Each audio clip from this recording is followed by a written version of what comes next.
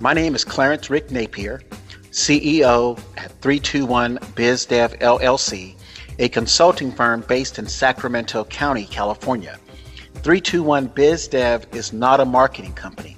321 BizDev is a sales systems and business development company supporting attorneys, CPAs, corporate dental franchisors, independent dentists, home health providers, home builders, medical groups, plastic surgeons, insurance brokers, real estate brokers, restaurants, tattoo shops, boutique shops, hairstylists, HVAC companies, and plumbers. I can be reached toll-free at 833-321-3212 or direct on my mobile device, which is 726-999-0999. And our website is 321bizdev.com. Today's interview is with Greg Marshall, CEO at Alivantage, a multi-state insurance brokerage headquartered in California and serves business owners and families in Minnesota, Virginia, Nevada, Florida, Texas, and California. Greg's website is alivantage.com, and that's ALLIVANTAGE.com.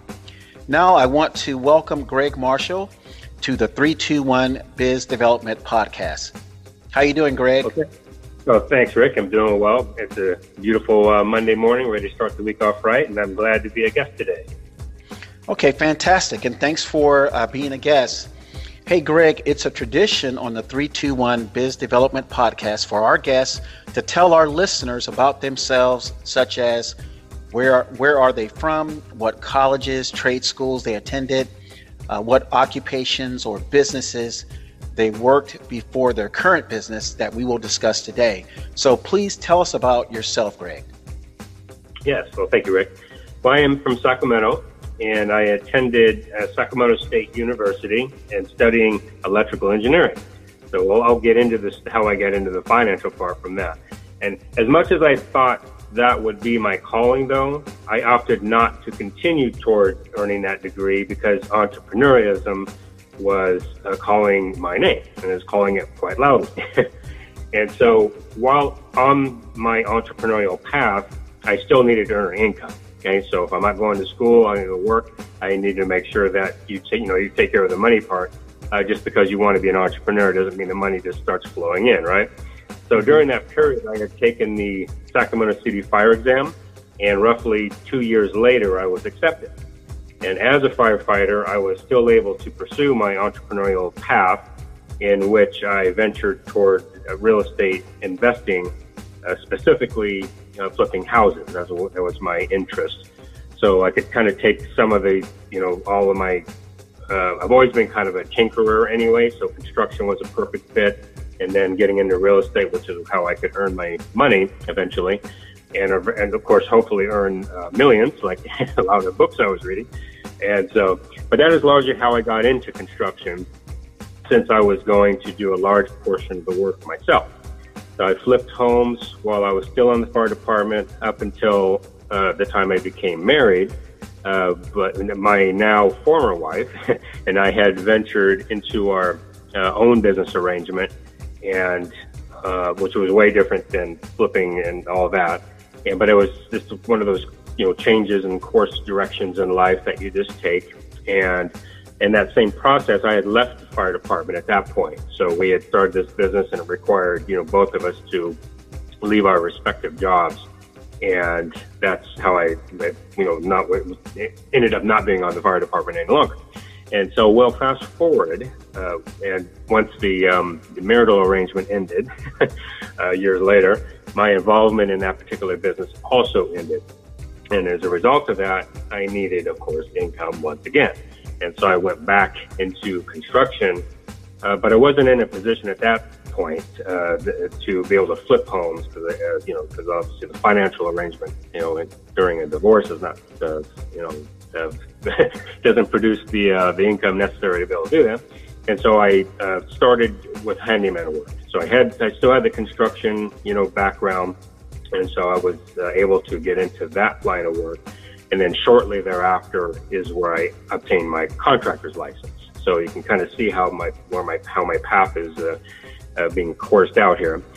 And so for the next several years, after obtaining my general contractor's license and my electrician's license as well, I was able to work on larger projects, and mostly remodels, some new construction, but mostly large remodels. So I guess the initial electrical engineering pursuit paid off to a certain degree, but that was kind of how I ventured off into this path, in the construction field. So in 2005 or so, I had joined forces with a construction friend of mine, and we started our own construction company, mainly flipping homes and venturing into custom real estate development and so forth. And unfortunately, in 2008, as we probably all have experienced or can identify with, that did abruptly change our arrangement, because our partnership had dissolved at that point because of everything was just crashing around us. Our flips, we were losing those, our developments that we had invested a lot of money in, in 2006 and 7, not knowing that 2008 was going to be as devastating as it was. Well, that ended up changing, of course, my plans as well as it did, I'm sure, a lot of people's plans. But luckily, though, I was able to continue, even though I was now on my own. I was able to continue working, doing service work, electrical service panels, upgrades and still remodels, because the economy was kind of clamped down. It enabled people to say, hey, we can't sell, we can't buy, but let's, take some money out of the market because that's crashing, and let's, improve our, remodel our kitchen or our, bathroom or whatever. So that enabled to keep me afloat despite 2008 being as bad as it was. So, of course, now with that, flipping was flipping as much of the financial nature as much as it is construction. So being that it was financial, I was familiar with handling money, looking for the best deals, reinvesting, knowing where to put the profits, etc. And that enabled me to transition comfortably into the financial world, minus the construction part, mainly because I knew I couldn't do construction forever, because obviously it's very physically demanding, and I had to look beyond, what's the next step if I'm not able to, swing a hammer and climb a ladder. What do I do? So I didn't actually start Allivantage yet, but I was in the process of making that transition. And just like me, when I was in that transition mode, many folks have, financial planning concerns in the back of their mind. So Greg, tell me, what was your biggest construction project while you worked as a general contractor and had your construction license and electrician's license? Well, the biggest project was actually in the works, which was one of the developments I mentioned that we began in, I think it was middle of 2006 is when we bought some land, and we planned on building some custom homes and, of course, turning them over. So that was probably, I think it was like 6 custom homes, that would have been built in this particular development in the Sacramento area, well, outside of Sacramento, but in the general Sacramento area. And that would have been a large project, and that would have actually been very, very financially rewarding had that materialized. So that was probably the biggest project, other than just, some large custom homes. And I did some commercial work, but mostly residential. And so just, building homes really is probably the biggest project. But that was the biggest project that that would have put us on the map and really put us forward to being able to expand and really get, the traction needed to get into become, elite custom builders, if you will. But that, gotcha. Unfortunately, everything fell apart in 2008. Anyway, so. Well, here's my next question. So why did you start Allivantage? Many folks have financial planning concerns in the back of their minds, and I certainly did, when I was doing the construction thing, because it's, one thing to flip a house and, be able to make some improvements, but you got to know what to do with the money, right? And so, and I also had to know what to do with my money as well. What is my future? Do I want to work forever? Do I eventually want to retire? So that was in the back of my mind. And so about 9 years ago or so, a close friend of mine that was in the financial services industry introduced me to a specific aspect regarding financial planning, specifically in this case, life insurance. Now, he didn't, pitch a bunch of insurance products to me and all that. He spent about 45 minutes, mainly just learning about my existing situation, at the time. And he focused on my ideas about my financial concerns and so forth. And I liked his approach because I don't like to be sold things, I like people to ask me, where I'm at. And so they know, so I feel that I'm, they have my best interest at heart, not their own. And so that experience with him opened my mind to the fact that other people might need the same kind of help and guidance that I received from him. So that's how, fast forward, that's how my firm, Alavantage, and the full name is Alavantage Insurance Agency, LLC, but it's easier to just go Alavantage. And now at this point in time, we primarily work with small business owners. And over time, I discovered that small business owners do not always have access to advisors or consultants who understand what it takes to run a company and or how one functions, especially if, because not all advisors or consultants are necessarily self-employed. Some of them are, employees. So unless you're a business owner, you don't necessarily understand that, aspect. Mm-hmm. And there's a lot of, dozens of thoughts that small business owners have swirling around in their heads. Financial planning is not always a priority because growing a business consumes a tremendous amount of time, effort, and energy. And, they know financial planning is important, but how it is, life gets in the way and everything else, and it just doesn't materialize. So since I used to run a construction company and I am still self-employed as a broker, I am sensitive to the concerns of a CEO, and I can relate to that mindset. And I know, just like myself at the time, small business owners could use someone that is knowledgeable, neutral, and unbiased, and that they, can have, confidence and or confide in them with their personal financial matters. Excellent. I do agree. I agree with everything you said.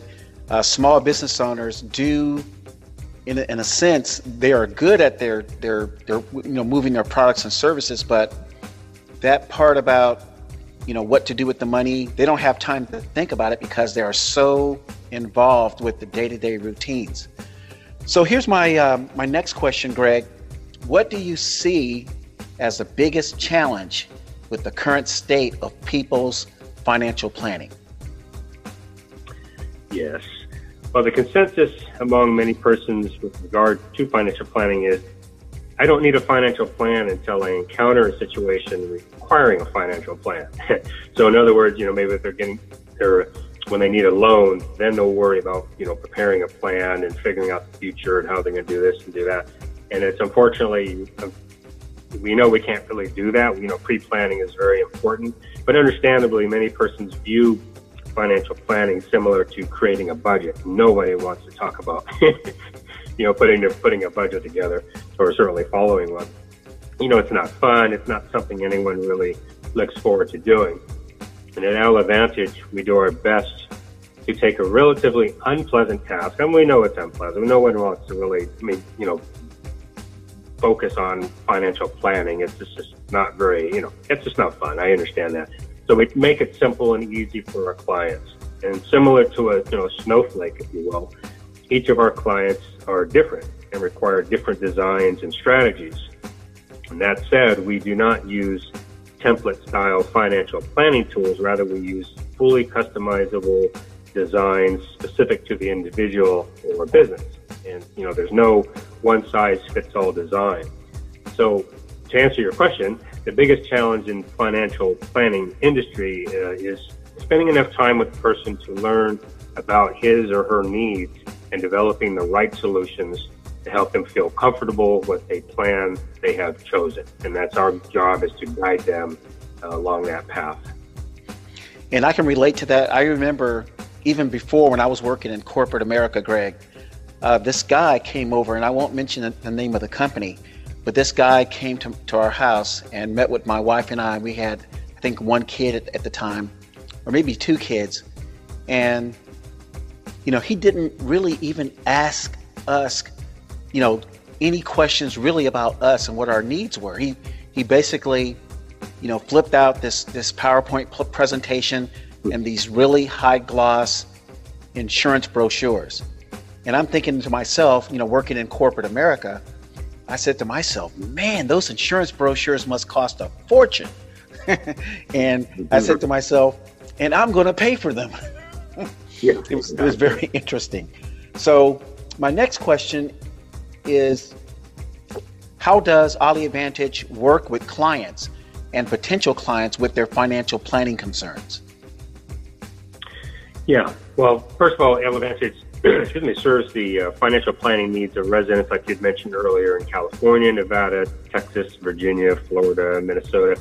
And we're able to expand into other states if somebody, if a listener is in another state that would like our services. We just have to make some arrangements to make that work.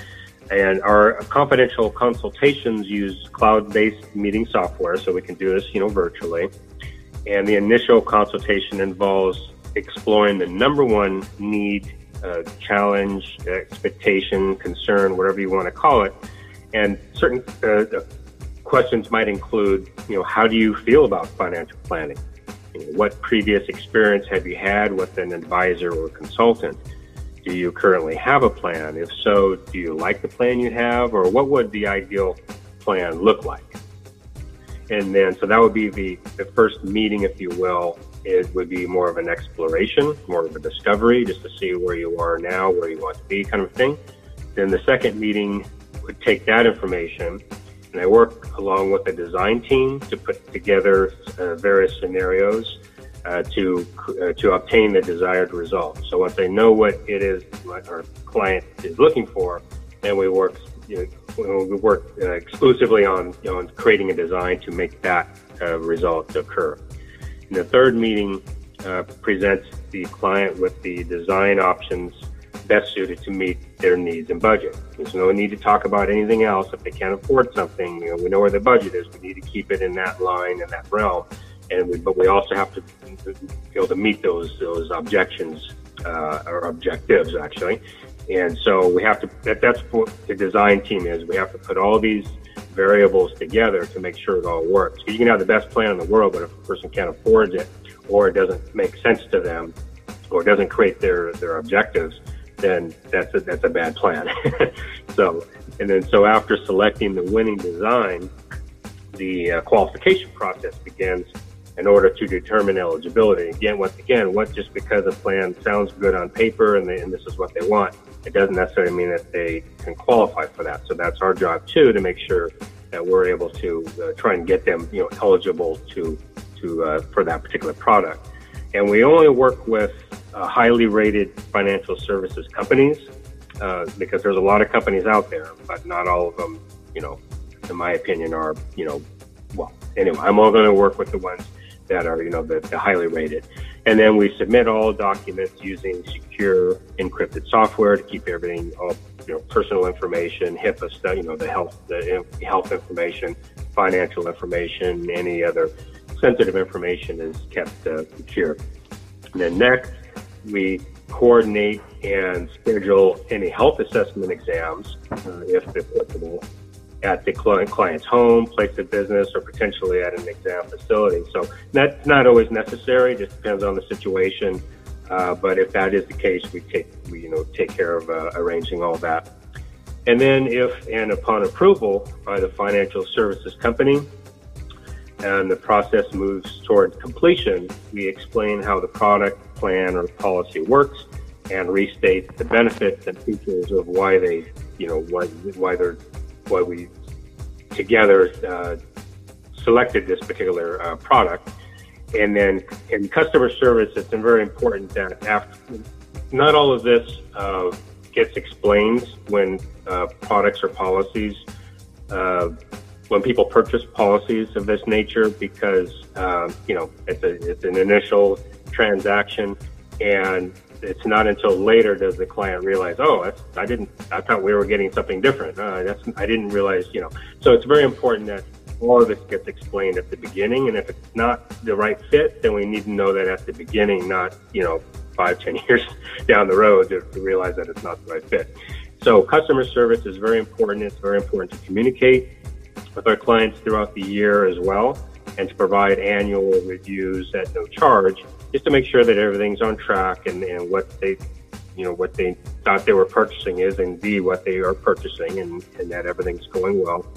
And that enables our clients to make changes or updates as needed, such as, marital changes, you get married, you get divorced, new births, increase in income, purchasing a new home. Those are all very important factors that need to be kept in play, because as our lives evolve, our insurance and financial needs evolve as well.